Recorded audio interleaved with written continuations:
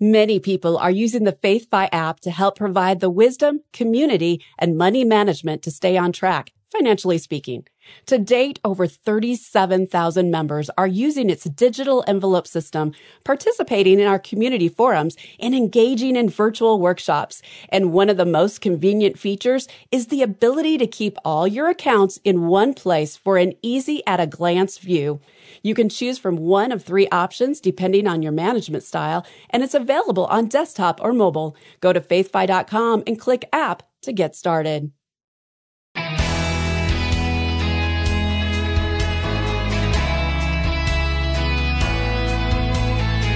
The philosopher of baseball, Yogi Berra, once said, if you don't know where you're going, you'll end up someplace else. Hi, I'm Rob West. So it's important to plan where you're going, and financially, that plan is called a budget, planning where your dollars will go. But there may be some dangers associated with budgeting, and Chad Clark joins us to talk about it today. Then it's on to your calls at 800-525-7000. That's 800-525-7000. This is Faith and Finance, biblical wisdom for your financial journey. Well, it's always fun to have Chad Clark on the program. He's executive director here at FaithFi. And Chad, great to have you in the studio today. Thanks for having me. Chad, as you know, there are some dangers when it comes to having a budget. And by the way, folks might be surprised to hear us say that. So why don't you explain? Yeah, you don't typically hear us talking about the dangers of budgeting. And let me just start by saying that this is not an excuse not to have a budget. So let's just clear the air here. Okay. What we're talking about is that there are some warning signs, some warning labels that we need to be aware of. So if we purchase a tool, it usually comes with some warning signs, some warning labels. My wife and I were originally from New Mexico, not a lot of trees out there. Okay. Moved here to Atlanta and lots of trees. And one of the tools that we use a lot out here is a chainsaw. Chainsaw comes with a lot of dangers and some major warning labels on it. And those are just to help keep you safe and keep other people safe. And so that's what we're talking about here is we're not saying that a budget is a bad thing by any means, just like a chainsaw is not a bad thing by any means. But we have to make sure that we're aware of some of the dangers if we don't use it properly. That's exactly right. If you want to cut down a tree, you're very glad to have a chainsaw. So let's slap some warning labels on our budget. What do we need to be aware of? Yeah, we're going to talk just about three dangers that we need to be aware of when it comes to using a budget. Again, these are not excuses not to have a budget, just things to be aware of so that we can overcome them and we can use the tool properly. The first one we're going to look at is a budget can lead us to idolizing money. So we encourage people when they use a budget that it becomes a part of their daily rhythm. But by doing that, you can really start to idolize money as you watch every dollar and where it's going. And it can actually cultivate this love of money if we're not careful. But we can overcome that idolization of money by renewing our mind in God's word and reminding ourselves that God is our ultimate treasure, that our hope is not found in money and possessions. The second danger that we want to look at is pride. When we have a budget and we can start to see success in reaching our financial goals and milestones, pride can start to well up within us. But ultimately, we are not to boast in any of our own abilities. It is God who gives us the power to create wealth, to achieve these goals. And so we should always be overcoming that temptation to pride and boast in self and just turn back to the Lord and give thanks to Him for all things. And then the final danger is relying on the budget more than God. When we have a budget, we start to make decisions off of that budget, and that's great, and we encourage people to do that. But when we feel the prompting and the leading of the Holy Spirit to do something beyond our budget, there's a temptation to use the budget to override what God is calling us to do. So for instance, if you're called to give and you go back to the budget and you go, well, God, I can't give that much, you should discern, well, am I going to listen to the budget or am I going to listen to God? Or if He's calling you to take a new job or to take a step of faith, let's make sure that the budget does not restrict our trust in God, but we maybe take the budget to Him and say, God, I don't see how this is going to work out. But just like in Malachi 3, He says, test me, bring the whole tithe to the storehouse, and He's going to show you just how powerful He is. I love that. So we have to be on our guard against idolizing money, against pride, and relying on our budget more than God. But if we do that, a budget, as we said at the top, is still a very valuable tool. And I can't help but think that the FaithFi app would help us to budget it in a way that honors the Lord because of all the other resources that are there. So for someone in our audience, Chad, who's not familiar with the FaithFi app, quickly explain what it is. Yeah, we built the FaithFi app really, again, just as a tool. We want to help you on your stewardship journey. But like we just talked about today, we want you to be aware of some of the dangers that come with using any tool, but specifically a budget, to make sure that you're not idolizing money, but that you're putting your hope in your future, and your ultimate treasure is only found in the Lord. And that money is just a tool for his kingdom and his purposes. That's what we designed the FaithFi app to help you steward his resources well for his glory. All right, we're still close to the beginning of the year. This is a great time for you to start budgeting in a God-honoring way. The FaithFi app can help you do it. Download it today at faithfi.com. Just click app or search for FaithFi in your app store. Chad, thanks for stopping by. Thank you. All right. Back with your calls just around the corner, 800-525-7000. I'm Rob West, and we'll be right back. Stick around.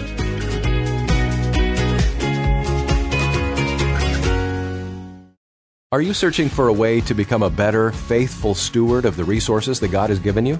Well, download the FaithFi app and join the 37,000 others who are already using our app.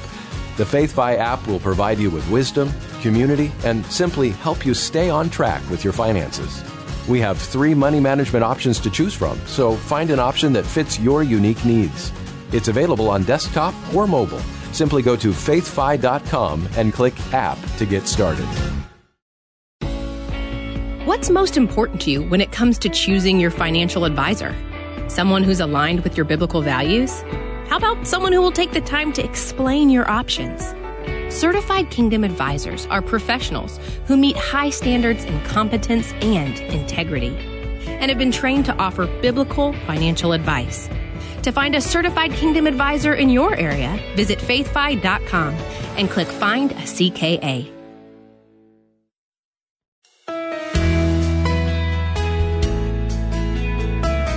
Welcome back. This is Faith and Finance. I'm Rob West. We're taking your calls today, 800-525-7000. That's 800-525-7000.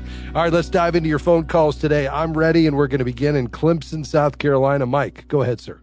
I have enough money to actually get an advisor, a CKA, to help me, and it'll be greatly a big help to me. And I think I found one close by, and he does use Charles Schwab, and I'm just curious about the different custodial accounts.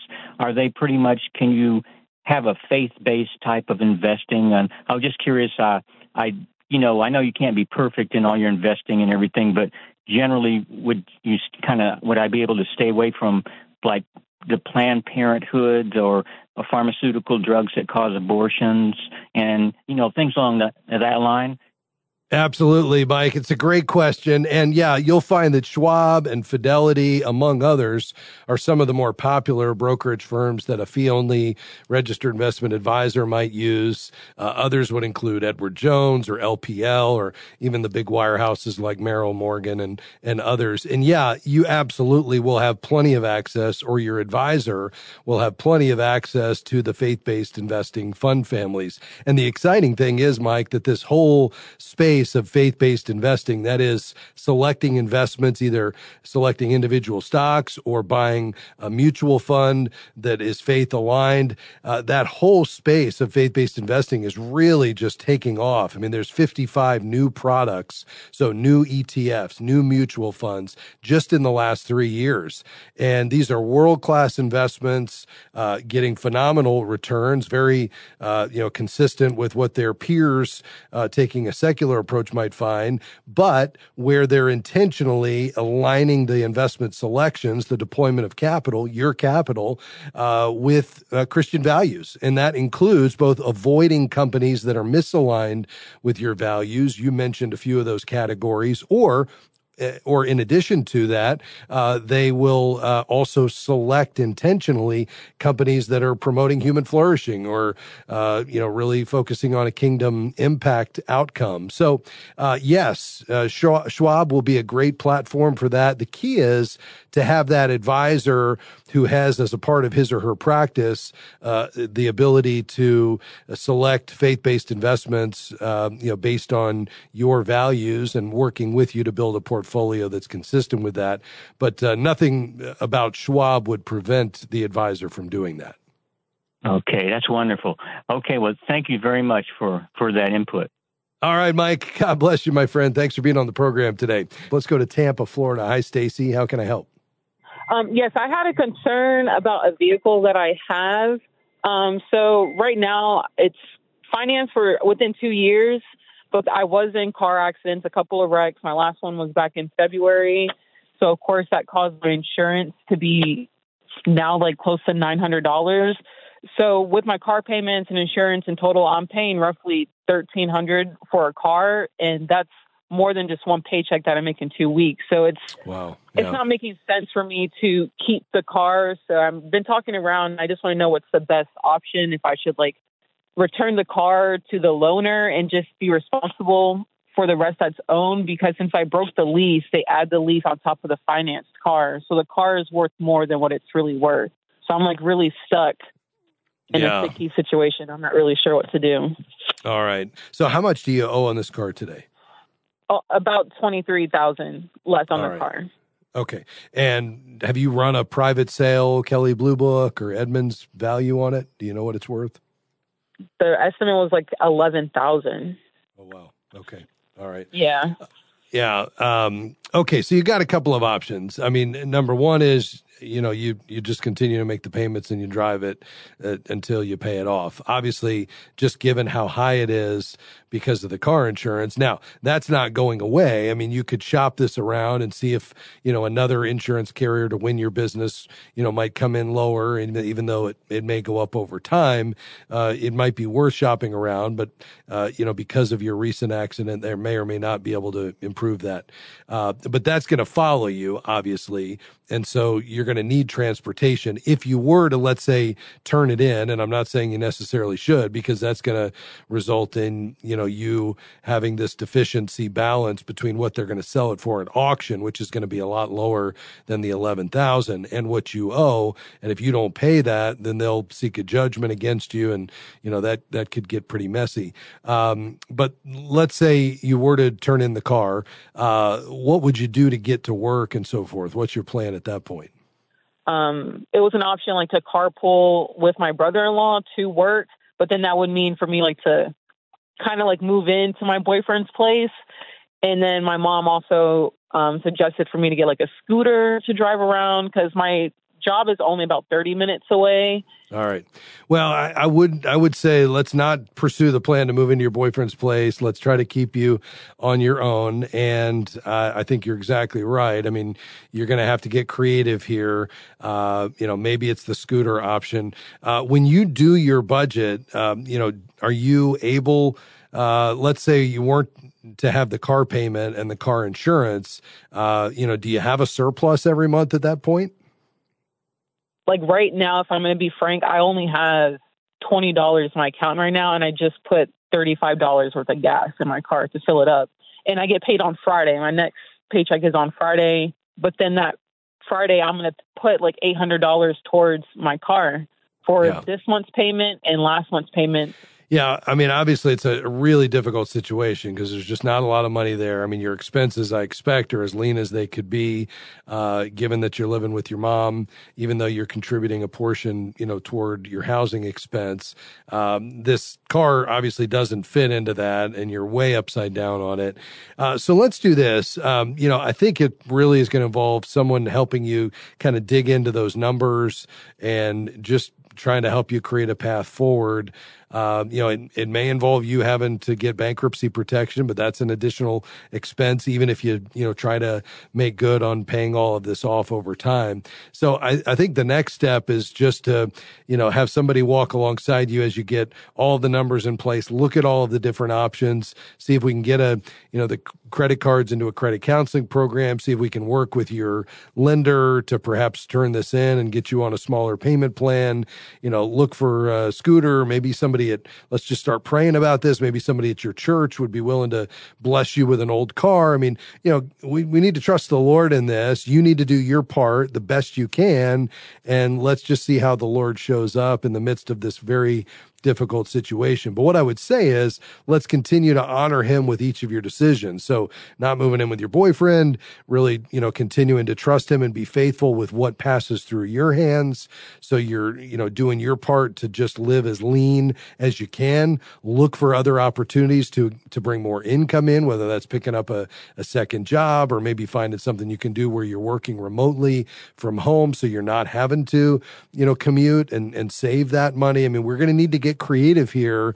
And, obviously the Lord is going to have to intervene in a very difficult situation. So let's do this, Stacy. I'm going to ask you to hold the line, and I'm going to put one of our certified Christian financial counselors in touch with you just to work through your financial situation. There's not going to be any cost to this. We'll pick up the cost for it. And let's just see if the two of you can't come up with a plan to get you pointed in the right direction. And we're going to trust that the Lord is going to intervene as well along the way, because ultimately our trust is in him, right? Because he is your provider, no one else. So, hey, keep us posted, and we'll be praying for you. I'll ask our faith and finance community to be praying for you as well. And thanks for your call. We'll be right back.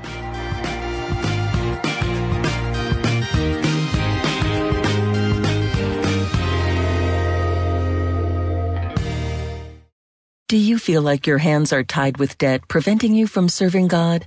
If you have credit card debt, Christian credit counselors can help. Through our debt management program, we can get you out of credit card debt about 80% faster while honoring your debt in full. For more information on how Christian credit counselors can help, visit ChristianCreditCounselors.org. That's ChristianCreditCounselors.org, or call 800-557-1985. 800-557-1985. My grocery bill went up 11% this year. Gas, utilities, rent, all went up. But my paycheck, the same. I also pay for my own healthcare, a huge expense. A friend recommended Christian Healthcare Ministries as an option to insurance, and CHM helps pay for medical needs while allowing some breathing room in my budget. Open enrollment is here, so make the switch today with potential cost savings up to 40%. Christian Healthcare Ministries at chministries.org/faithfi. You're listening to Faith and Finance, where we talk about how we handle God's resources. How are you using God's resources? We're talking about it, and the lines are open to take your calls and questions. 800-525-7000 is the number to call. Let's go to Tidewater, Virginia. Joe, thanks for calling, sir. Go ahead. My question was about refinancing a mortgage.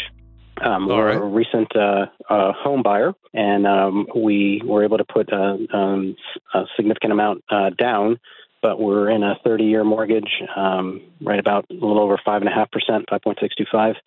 Owe about $140,000 on the house. That's about 18% of the value.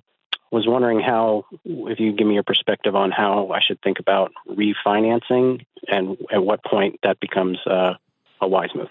Yeah, it's a great question. I love that you were able to put so much down, Joe. And yeah, I mean, obviously with rates where they are now, you're not excited about that 0.625 rate. And so it could make some sense, especially given that this is a 30-year loan for you to refinance. Probably going to not be next year. It would probably be the year following before it would make sense. But let's talk about that. Do you anticipate, Joe, first of all, being in this home for a long time, just based on what you know today? I do, yes. Okay. What is your age currently? 54. All right. So this could be, in effect, your retirement home, right? Correct, yes. All right. And would you anticipate paying this off at a more aggressive rate than the 30-year amortization, or do you think you'll just let it play out, with the consistent monthly payments? We've been saving, and we're reducing the principal by about $2,000 a month. So, yes, okay. Paying it off at an accelerated rate. Okay, so $2,000 in addition to the scheduled monthly payment? Okay, great. Yes. And have you run the amortization schedule to see how much quicker that would allow you to pay this off? Not that I could give you an answer. I know that I suspect that is true, but I don't know how much exactly. Okay. Let me just run some quick numbers here. It looks like that you could pay that off with an extra $2,000 a month starting this month, 5.65, $140,000. looks like 2028. So, here we are, 2024. So, we're talking within 4 years on your current track, you could have this paid off, which is great. Now, at 5.625, you're going to end up paying a total of $46,000 in interest if you were to continue this $2,000 a month. Normally, we say you'd want to be able to save 1.5%. So that would be, 4.125 would be when you'd want to refinance. And if you stay on this current track, but we drop the rate to 4.125, it looks like, well, excuse me, I made a mistake there. So 5.6, let me just do some numbers here real quick. Looks like your total interest is about $20,000 that you would pay, a total of $46,000, including principal and interest, but the interest only portion would be about $20,000. And at 4.125, you would pay a total of $14,000 in interest. So you'd save about $6,000. Now, here's the kicker, though. The cost to refinance can run anywhere from 3% of the loan all the way up to 6%. So that's anywhere from $4,000 to $9,000 on a $140,000 loan. Now, I realize it's coming down quickly, and so that number will change. But if we just look today at you spending, essentially, $5,000, let's say on the low end to refinance it, in order to save $6,000 in interest, given how quickly you all are going to pay this off, it just doesn't make sense. So you'd probably need to save, at least a couple of percentage points, and you'd need to do it in the next, 12 to 18 months in order to make this make some sense. But at the end of the day, you're probably going to find that just given how quickly you're trying to pay this off, there's just not a whole lot of reason for you to make the extra effort to refinance it, just given the cost that goes along with that transaction. Does that make sense? It does make sense, and I appreciate you articulating that. I was wondering how that would break according to what you and Larry Burkett and others have articulated. So thank you for that answer. Awesome. Joe, God bless you, my friend. We appreciate you calling today. Let's go to Ohio. Hi, Christy. How can I help? I just wanted some information about my son. He's 17. He lives at home. This is his first job, and he makes about $30,000 a year, and he has no bills, and he's wanting to know what he can do to invest his money to make money off of that money. Yeah. Well, I love that he's thinking about that now. I think the key is for him to start learning early God's way of handling money. So when you're done here, hold on the line. I'm going to send you a copy of Howard Dayton's book, Your Money Counts. I want you to give that to him as our gift to him, just to begin to introduce him to not only wise, money management skills, but also how God's word speaks to just the whole topic of finance and how we ought to think about managing God's money. Secondly, I think the next step is to really earmark this savings that he's accumulating, and that's great, for specific goals. So he might have an emergency fund bucket where he's got maybe $1,000 or $2,000 because he probably doesn't have a lot in the way of expenses that's just purely for the unexpected.